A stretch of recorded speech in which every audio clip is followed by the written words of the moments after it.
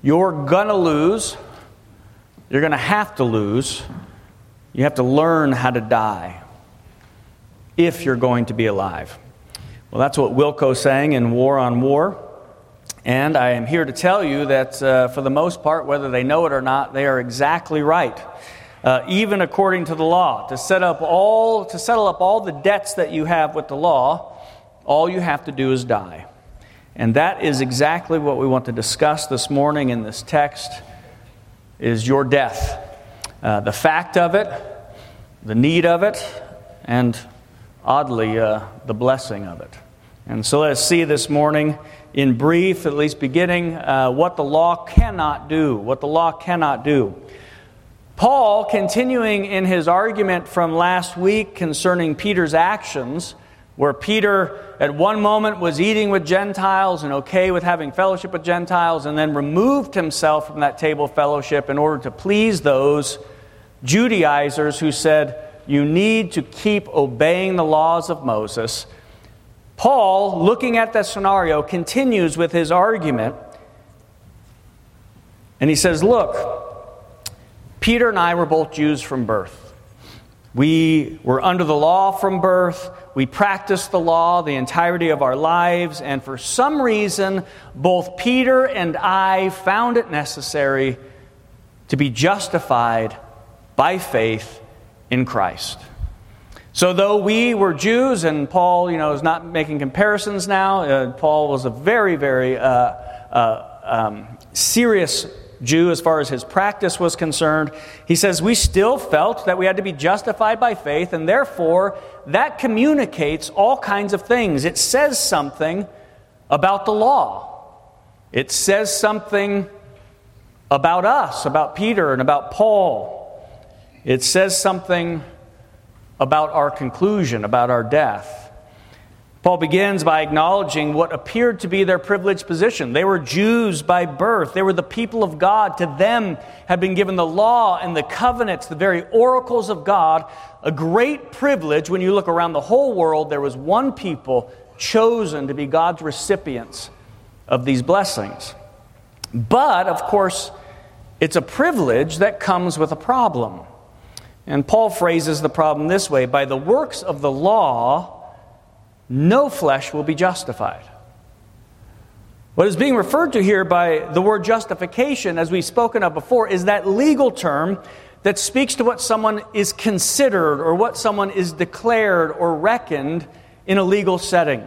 So, if there's a court case going down and the judge issues his verdict, guilty, not guilty, condemned, or vindicated, that positive reckoning, vindicated, is what the word justification is referring to. Someone has been declared right in the eyes of the legal system.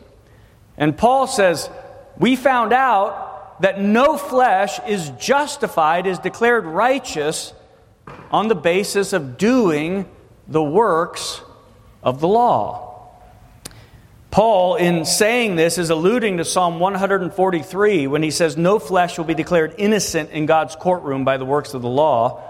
A psalm that is of David, where David's fleeing from his enemies. He already knows that, he has a few skeletons in his closet, and yet the enemy is closing in, and he calls to God for help. And he has a few decisions to make here. God, help me because of my righteousness. You owe it to me. Or God, help me because you act a different way and you show mercy even to those who aren't righteous. And here are David's words. He says, do not come and enter into judgment. So he's calling on God, come and help. And he says, but when you come, don't come and enter into judgment because no one living before you is righteous. So he's saying, come judge my enemies, but don't just enter into blanket judgment, because what would that mean? He says, you'd have to judge me too. And so David declares the king of Israel, arguably the most beloved and honored king of Israel, one who has the law, one who's God's favored son, says, don't come and judge me on the basis of my righteousness, because no one stands before you on that basis. And Paul says, that's the verse I want to use to talk about why it's so important that we make this distinction between one being justified by faith in Christ or justified by works of the law. He says, even David, this famous Israelite under the law, when calling on God for help, does not say, "Come help me," based on how faithful I've been. And the reason is no one, he says, is faithful enough. No flesh is righteous in your sight. Which Paul says, you see what he said there? No flesh, meaning Jew or Gentile, will be vindicated in God's courtroom based on that identity or based on their doing of the law. It doesn't matter. There's this no separation between Jew or Gentile on this issue. Well, what does he mean by the doing of the law? What does the law want? What does it require? What does it promise? Well, the law wants obedience to the commands that are within it, even as we read in Leviticus this morning. The moral commands, the ceremonial commands, everything from front to back, the law says you will do all that's required in it, and the one who does it will live by it. The law says very clearly also, cursed is anyone who does not continue to do all that is written within the book of the law to do it. So all the law wants is your personal obedience. You need to do it, not, other people. And it needs to be perfect. You need to obey all of it. And you need to do it all the time. It needs to be perpetual. And it says if you do that, then you will live. And if you don't do that, you will remain, or you will be cursed. So he wants obedience by you to all of it all the time. And if you do it, then great. You've done wonderful. And then the law says, and I'll see you first thing tomorrow. And we can do it all over again. If someone was to place you in front of the Pacific Ocean and say, swim, there would be a few questions, but one of the questions I would want to ask is, how far? Where are we swimming to? And if the person responded, until it ends, then I would have a few more questions. Until the ocean ends, or just until it ends? Until I'm all done swimming and it all ends all at one time. And that's exactly what the voice of the law is saying. It's saying in repetition of kind of the Dead Poets Society, you got to do more, you've got to be more, and what you will never hear the law say while living under it is enough. You're all done. There's no more. Paul says as soon as you place yourself under the law, you are to do it, and you're just to do it again and again and again and again, and continue in that sort of perfection.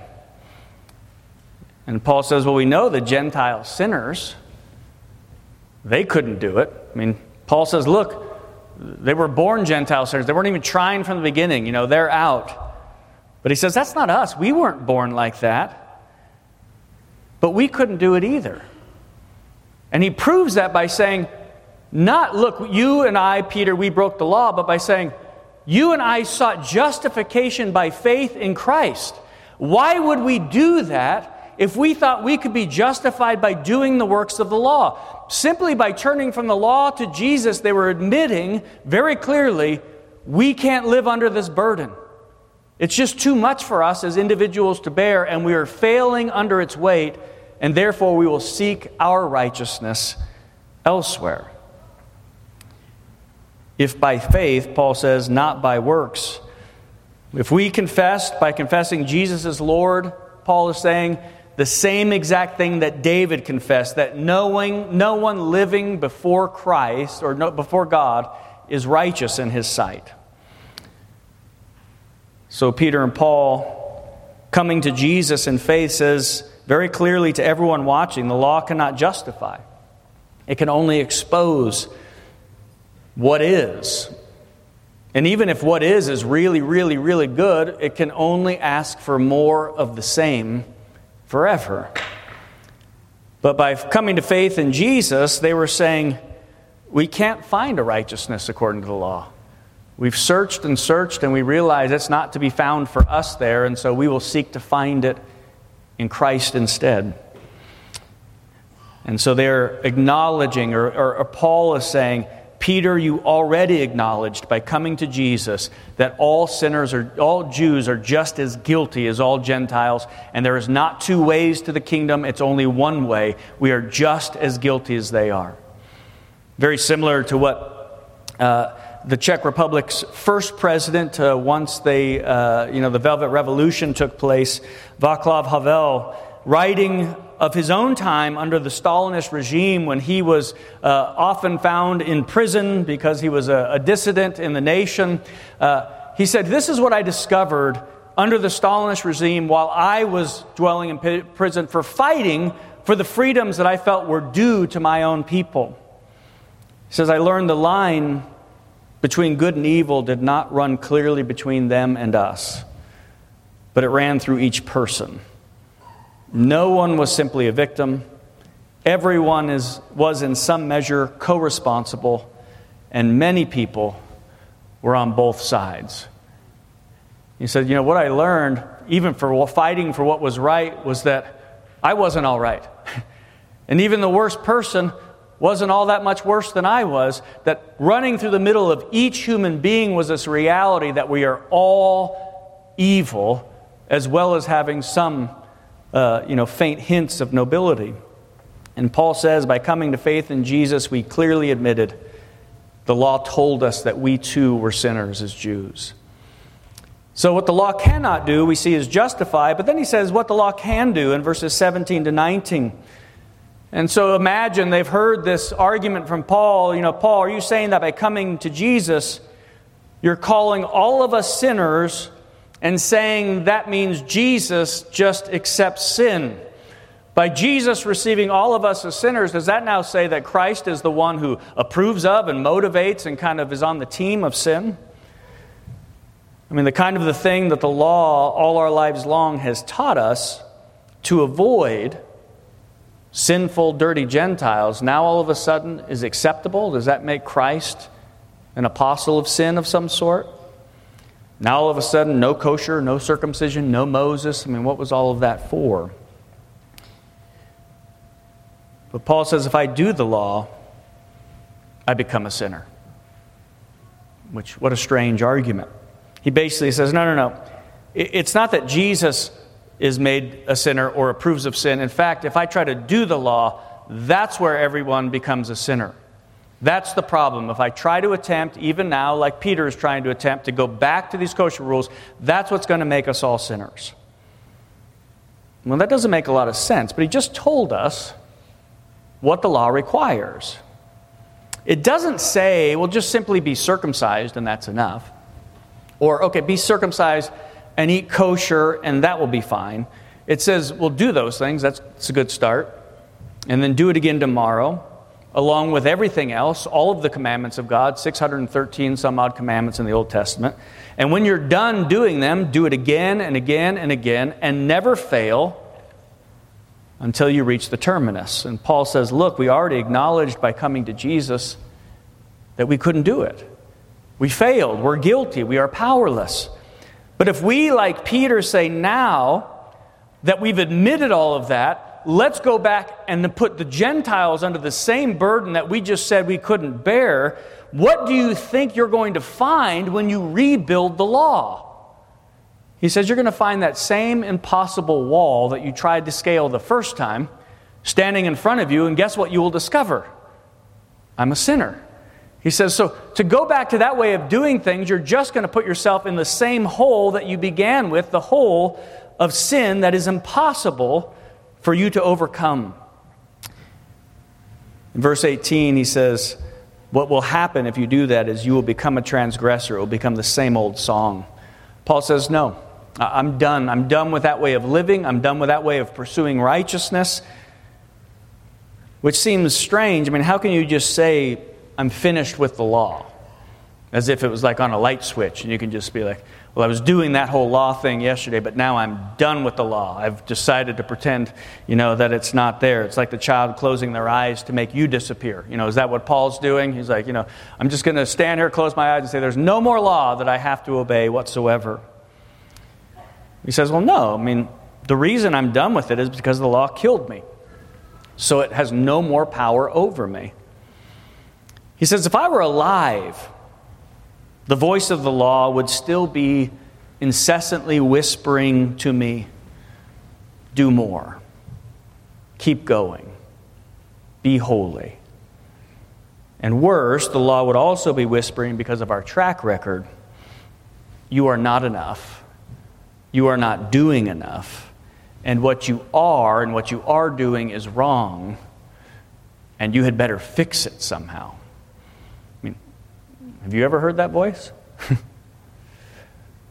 That's the voice that's constantly running through our brains day in and day out because we believe, unlike Paul, that we're still under the voice of the law. There's still something that must be done in order for us to find approval. And again, it doesn't always come in the same, thus saith the Lord, that you may find in Leviticus, but it comes, be thin, be rich, be better at your job, get a promotion. All of those things that day in and day out are whispering to you and you're saying, you're not enough, is the same voice of the law saying, you're never going to measure up unless you change and fix and work and do. And until you do, just know that you're behind and you get more behind every day. And the sad part is we are addicted to it. We have this lifelong love affair with the law, thinking that somehow, even though day in and day out it has kicked us in the teeth while we're down, we think, today I'm going to do it. I am going to make a resolution that's going to stick. All those bad habits from last year are going to miraculously disappear. I will optimize. I will listen to 4 more podcasts, and I will do, complete ownership. And I will also get up early and take, a cold shower. And there's nothing wrong with those things. But if I do all of those things, then all of the problems that have been there in the past will suddenly disappear. And you do them, and guess what will happen when you wake up the next day? Even if you're successful one day, it'll say, do it again, but also be more. You are not enough. The problem with the law, of course, let's go. Paul said, this used to really bother me. It used to bother me that the voice of the law was always telling me where I was failing and what more I needed to do. He says, but the good part is then I died, and all the noise stopped. It was completely silenced. And after the law and I have a whole new relationship. We've been completely severed from each other. I don't listen to him anymore, and it's been wonderful. If you haven't seen the Bones Brigade documentary, a skating documentary on the old Powell Peralta team, it's a fabulous documentary, even if you hate skating. One of the famous skaters in that documentary, probably most of you know Tony Hawk, he's in there, but Rodney Mullen was a freestyle skater back in that time. And, not the cool kind of street skating that we have now, but doing a lot of 360s and then flipping your board around and walking on your board. Weird stuff that, you would probably look very loony if you were doing it anywhere around here. Maybe Venice Beach, you could get away with it, but not around here. But he was clearly the best ever. He was so talented that, in fact, from his childhood, I'm talking from about 11 years old on into his late teens, he had never lost a contest, never once placed second, and was never close to being defeated. And in his high school years, he began to develop certain nervous habits, show signs of anxiety, until ultimately he had what we would probably call a nervous breakdown. His father, a Christian man, not fully understanding even the skating thing, much less what was going on because of it, said, that's it, you can't skate anymore, and it became quite a problem. There was quite a rebellion because of it. But he says he came to me after seeing that it was killing me in 2 ways. The competition was killing me, but the not being able to skate was also killing me. He says he came to me, and I was in the garage, and he said these words, I think I've been too hard on you. You can skate, because I think you need that. But I think that in a sense what is wrong with you has to do with the pressure of contests, so you cannot compete. And it's interesting, he says, as soon as I died to the contest and thus to the pressure of continuing to be the best. Now, mind you, he had never not been close to being the best. And it was still too much for him to bear. He says, as soon as that pressure was relieved, he said the joy of the thing all came back, and the anxiety that he had experienced vanished, because there was no more judgment hanging over his head and no need to perform. So how do you die to the law? And according to Paul, through the law. I mean, it seems like a tautology. I died to the law through the law. Well, Paul's saying the law stood over me. It condemned me. And then it executed me. And now that it's done all that it can do to me, there's nothing more to be done. It's got its pound of flesh, and thankfully it's moved on. And that is exactly what has happened to you as a Christian. And so our final point this morning, what the law did. You know, you may be wondering, because you probably feel pretty alive here today, you know, when did this happen? When did I die to the law? Paul here, you'll notice, is reading to us his obituary. You'll see that in verses 20 in particular, 19 through 21. I have been crucified with Christ.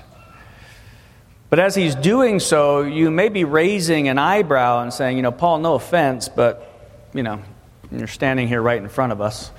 You're speaking. You know, we see you. This whole thing is happening as he's speaking to the Galatians.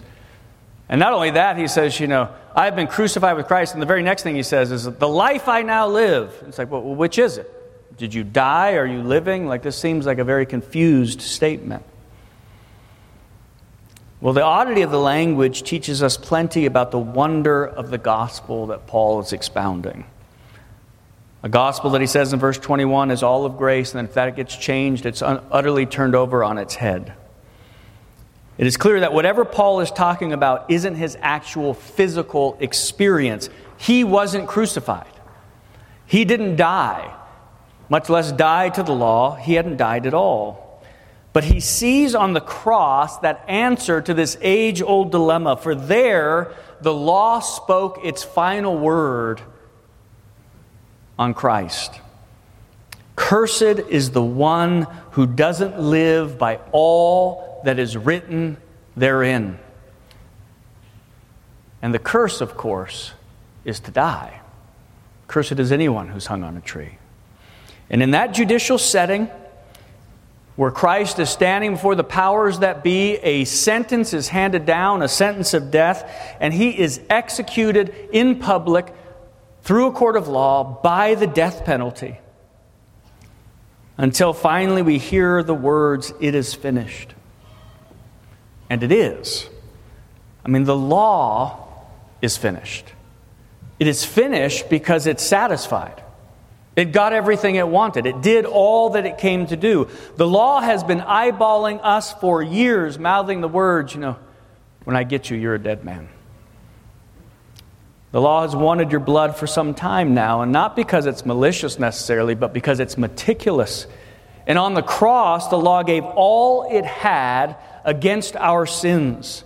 And it has nothing left to give. It is all done. It has said its piece because the verdict was delivered and the sentence was executed fully in the person of Christ. The law says to you, you deserve to die, and the law did all that it was going to do in delivering that death. But it did it in the very body of Christ on the cross. As one author writes, what the gospel does is to put an end to the voice of the law.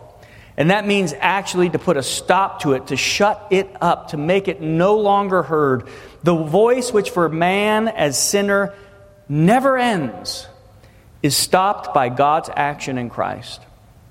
The gospel is the story of him who shattered the grammar of the earth, who broke open the closed circle of the voice of the law and gave us hope once for all.